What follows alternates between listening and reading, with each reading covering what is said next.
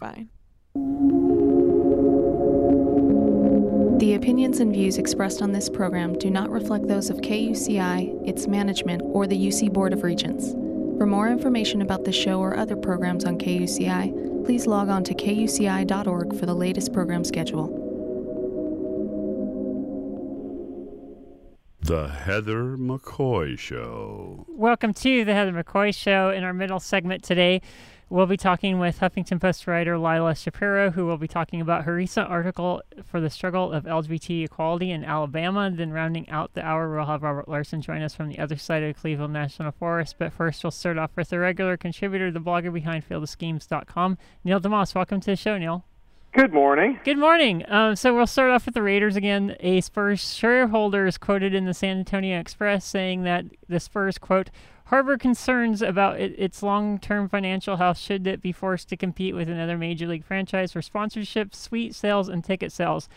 San Antonio is a small market, but wasn't the Alamo Dome built in the early 90s with the premise of attracting an NFL team? So what's changed?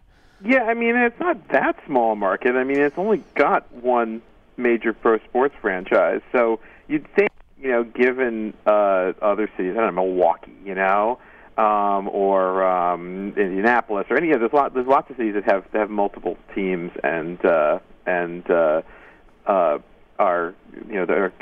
coexist. So I'm not really sure that this was coming from the heart of, oh my goodness, we would love to have an NFL team, but we've looked at the financials and we're desperately concerned. My assumption is it's more, oh, you want to come play ball in our town, huh? Well, we're gonna have to, you're gonna have to make it worth our while. It was a minority shareholder who said this. We don't know if he speaks for the Spurs. We don't know if maybe he does speak for the Spurs, but they kind of had him announce it because it keeps it keeps the main people out of the sights of oh my goodness, the Spurs are trying to throw a wrench in San Antonio getting an NFL team. So yeah, I think everything here is leverage. Anything that anybody says in the paper about the Raiders moving to San Antonio is something that's said with an eye towards here's what we want to get in the paper. I don't particularly believe that the Spurs are going to stand in the way of the Raiders, although they might again say, "Oh, we want to be cut in on the deal." I don't particularly think that the Raiders are going to move to San Antonio, but it sure does help their cause to say that they're going to. As I said before, with the NFL, it's the one league where you have to take move threats a little bit seriously because teams really can go play anywhere. And the Alamo Dome does exist, although it's getting a little bit old by now by NFL standards, which means it's they've taken the shrink wrap off. So I almost didn't post something today about this guy from the Spurs saying that the Spurs might be opposed to the Raiders going there, just because it felt like such a blatant PR move. But I figure people are going to be paying attention to it, so I just needed to say, okay, blatant PR move. Let's keep an eye on it and move on. Yeah, what do you think about former Spurs and Minnesota Vikings owner Red McCombs and his little piece that basically rich person talks, it ends up in the paper? Yeah, I mean, he was like, oh, man, I was in at the meeting, and they totally want to move to San Antonio, and, they didn't ask me, but I would totally buy part of the team if that would help anything. Again, he doesn't own the Vikings anymore, and he clearly, who wouldn't want to own part of an NFL team, in your hometown? And if all else fails, it gets him in the paper. Yeah. And he sounds important. I talked to Mark Davis. He told me. Yeah. He's my friend. He's my friend. The Buffalo Bills and Milwaukee Bucks seem to be kind of operating on the same playbook as of late. We would like to say, but only if you build us a new stadium with public money. But if not, we'll take the team elsewhere. That implied threat for the Bills means a possible move to Toronto, and with the Bucks, the other city that they'll use for leverage is still kind of unclear. The minority owner of the Bucks is talking about throwing more private money at the project due to the indifference in Milwaukee. I wish more governments would take this route, especially someone named Governor Cuomo. Yeah, Governor Cuomo, every time, to be fair, whenever Governor Cuomo in New York gets criticized for being too eager to put public money into a new Bills stadium, he starts backing away and saying, well, no, of course I'd rather do it with private money. To also be fair, every time Governor Cuomo gets criticized for not being eager enough to build the Bills' new stadium, he starts coming out and saying, oh, well, of course I'm willing to build a new stadium if that's necessary with public money. He's trying to have it all ways at once. I would hope that in both cases, especially the Bucs case, again, because the Bills, it's not like they have an easy option to move to, but the Bills could legitimately move other places. The Bucs, again, Milwaukee's a smallish market, but it's not like there's some place that they can immediately jump to, and I would hope that local officials there would say, okay, you want a $500 million arena, you've got $200 million. What possibly could you do to expedite this? Yeah. And it seems like there's a little bit of wiggle room now and a little bit of negotiating, and they're talking about, oh, well, maybe we'll throw in some naming rights money in addition to that, which is better than them not throwing in naming rights money in addition to that. But again, it's the problem of moving the goalposts. That it's not, the discussion never starts out with, oh, you want public money? Why should we give it to you? And what's the least we can get away with giving you? Because that's there really isn't any overriding public purpose in this. Instead, it's, oh, there's a gap. Can we fill it? And if we can't fill it, can we ask the private partners to put in a little bit more? And again, in any other negotiation, that's not how the real world works. But for some reason, in sports stadiums, that's considered business as usual. Yeah. One of the groups looking to buy the Bills is headed by Bon Jovi, of all people. I reread his move quote a couple times to Toronto. Has any city collectively just gotten tired of reading the veiled threats in the newspaper and trying to parse them and just, told team owners, just go away? Or, wait, has any city said just go away because... they just got tired of reading... Well, it's probably the closest is the mayor of Atlanta saying. It wasn't just a threat, right? It was them, the Braves, announcing that they were going to go to the suburbs, and the mayor of Atlanta saying, "Well, we're not, too rich for our blood. We're not going to bid on that. They want to go. See you later." But there's no real upside to saying that, other than I guess that you don't have to deal with the battle, continually. I think that there's plenty of instances where cities could do really well by doing that, especially if it's a matter of two localities really close to each other. Yeah. Like St. Petersburg, for example. St. Petersburg has the Rays in a situation where they've got this lease where they really have them locked in. But, man, if they could get the Rays to buy out their lease, win-win, right? Because you... suddenly it would have all this money. You would have the site of the Tropicana Dome to do other development with if you wanted to.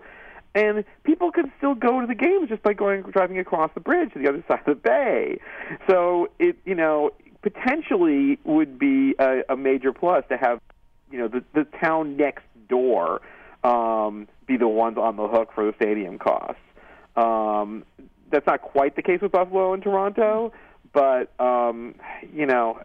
it's one of these situations where I wish that the local officials would at least think about, okay, what are we willing to spend? Think more like a poker player. What am I willing to lose on this? But unfortunately, they're not. And of course, the governor is unfortunately looking to throw good money after bad. But the governor may have other problems before this comes up, so given the fact that he interfered with his own ethics commission. I was way too small to pay attention to when it was happening, but I would have to look back at microfilm from when the LA Rams, 2 years prior to them moving to St. Louis, I think pretty much as folks in Orange County just said, screw you, goodbye at this point. I'm trying to remember if there was any. I don't think there was interest in like building them a new stadium or anything. Yeah. I mean, I was not way too little to follow it, but I don't remember it specifically. I guess there are instances where you sort of shrug your shoulders and say, oh well, what are we going to do about it? Yeah. And again, it's possible that. I mean, it might make sense for Buffalo, and certainly for New York State. I mean, if you're talking about hundreds of millions of dollars, Buffalo could probably afford something really nice that's not a football team. Yeah, definitely. And that it might need a little bit more. But again, that doesn't seem to be the way the conversation usually starts out. Yeah, in reading the story about the Cobb County Commissioners getting free Atlanta Braves swag after they approved the new stadium, you also point out what teams can offer to get the vote to go their way includes selfies with famous people, and you clicked over to a hyperlink of what David Beckham did in Miami. It Right. seems like there's a new trend in sports that investments groups are headed by famous people that are kind of like the figurehead. Bon Jovi, Magic Johnson with the Dodgers, who in actuality, they own very little of the team percentage-wise. Is this now part of the bargaining chip as, a famous person owns your team? Well, this goes back to the Texas Rangers in the 1990s when they brought in a man you may have heard of named George W. Bush to own a small percentage of their team. I think he put up like 1 or 2% of the money, but they gave him 10% of the franchise and made him the managing partner, specifically because they thought that he was somebody who could get a stadium deal passed. Oh, I didn't know that. I thought it was just political aspirations. No. They were like, this guy has high profile and he can help the team. Oh, wow. Help the franchise, get what it wants. And so it's nothing new. And I think to put that together with the fact that, more famous people now, there are more rich entertainers and sports figures at the level that they can afford to buy or buy into franchises. There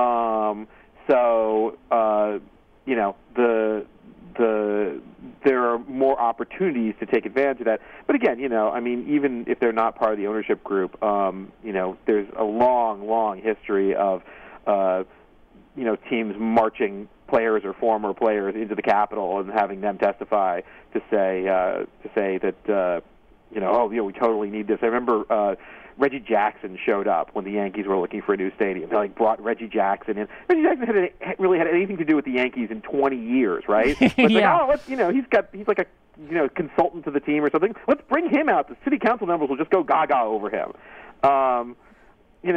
It's. I think it's a time-honored tradition. Yeah, I love the fact that, going back to the Atlanta Braves specifically, I love the fact that Commissioner Bob Ott gave everything away but his personalized jersey because he doesn't want the perception that he's giving gifts. That's just really brilliant. That's not a gift. That's like a personal token of affection or something, Yeah.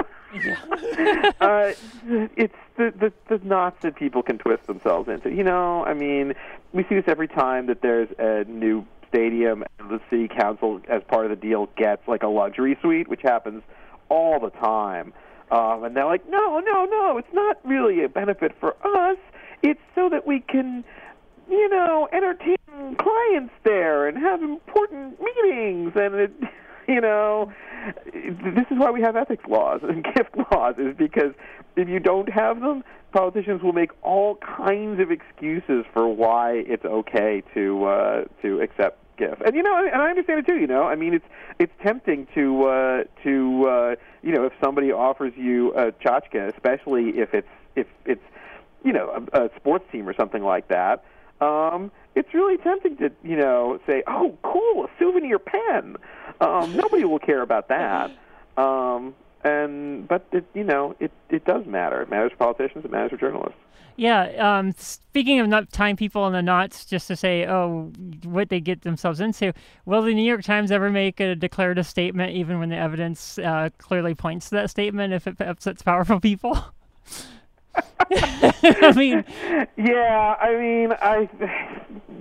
This thing. I got some flack from a couple of readers saying like, oh man, don't pick on them. Everybody does these questions in headlines. But this was, I'm trying to remember, that was Super Bowl, was that it? Which one? which was, I'm trying to remember what the content was the Olympics Olympics, paying for right, themselves? Of course, Yeah, right. And the only problem I have with it, I mean, again, it's sort of a time-honored tradition that if you're a newspaper and you are afraid of saying something outright because you're afraid that people will accuse you of taking sides, then you put the headline in a question, right? So if you're writing an article about climate change, and you're afraid that the people who think that climate change doesn't exist because they haven't noticed the world, if you're afraid they're going to get mad at you, then instead of saying, scientists show that we are all going to die, you write the headline, new scientific report, are we all going to die? That's awesome. And, on some level I understand that, but the problem with that is that declarative statements, the first version is way more powerful.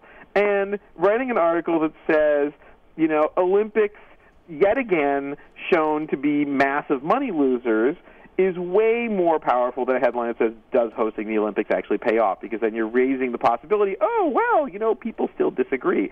And I feel like it's a cop-out for news outlets to say, well, people disagree on this, so therefore we're going to not take sides. We'll just present the evidence and not take sides.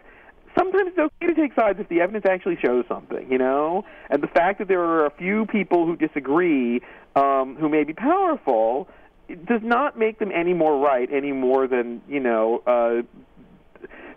the fact that there were powerful people who thought that slavery was really cool in 1860. Yeah. All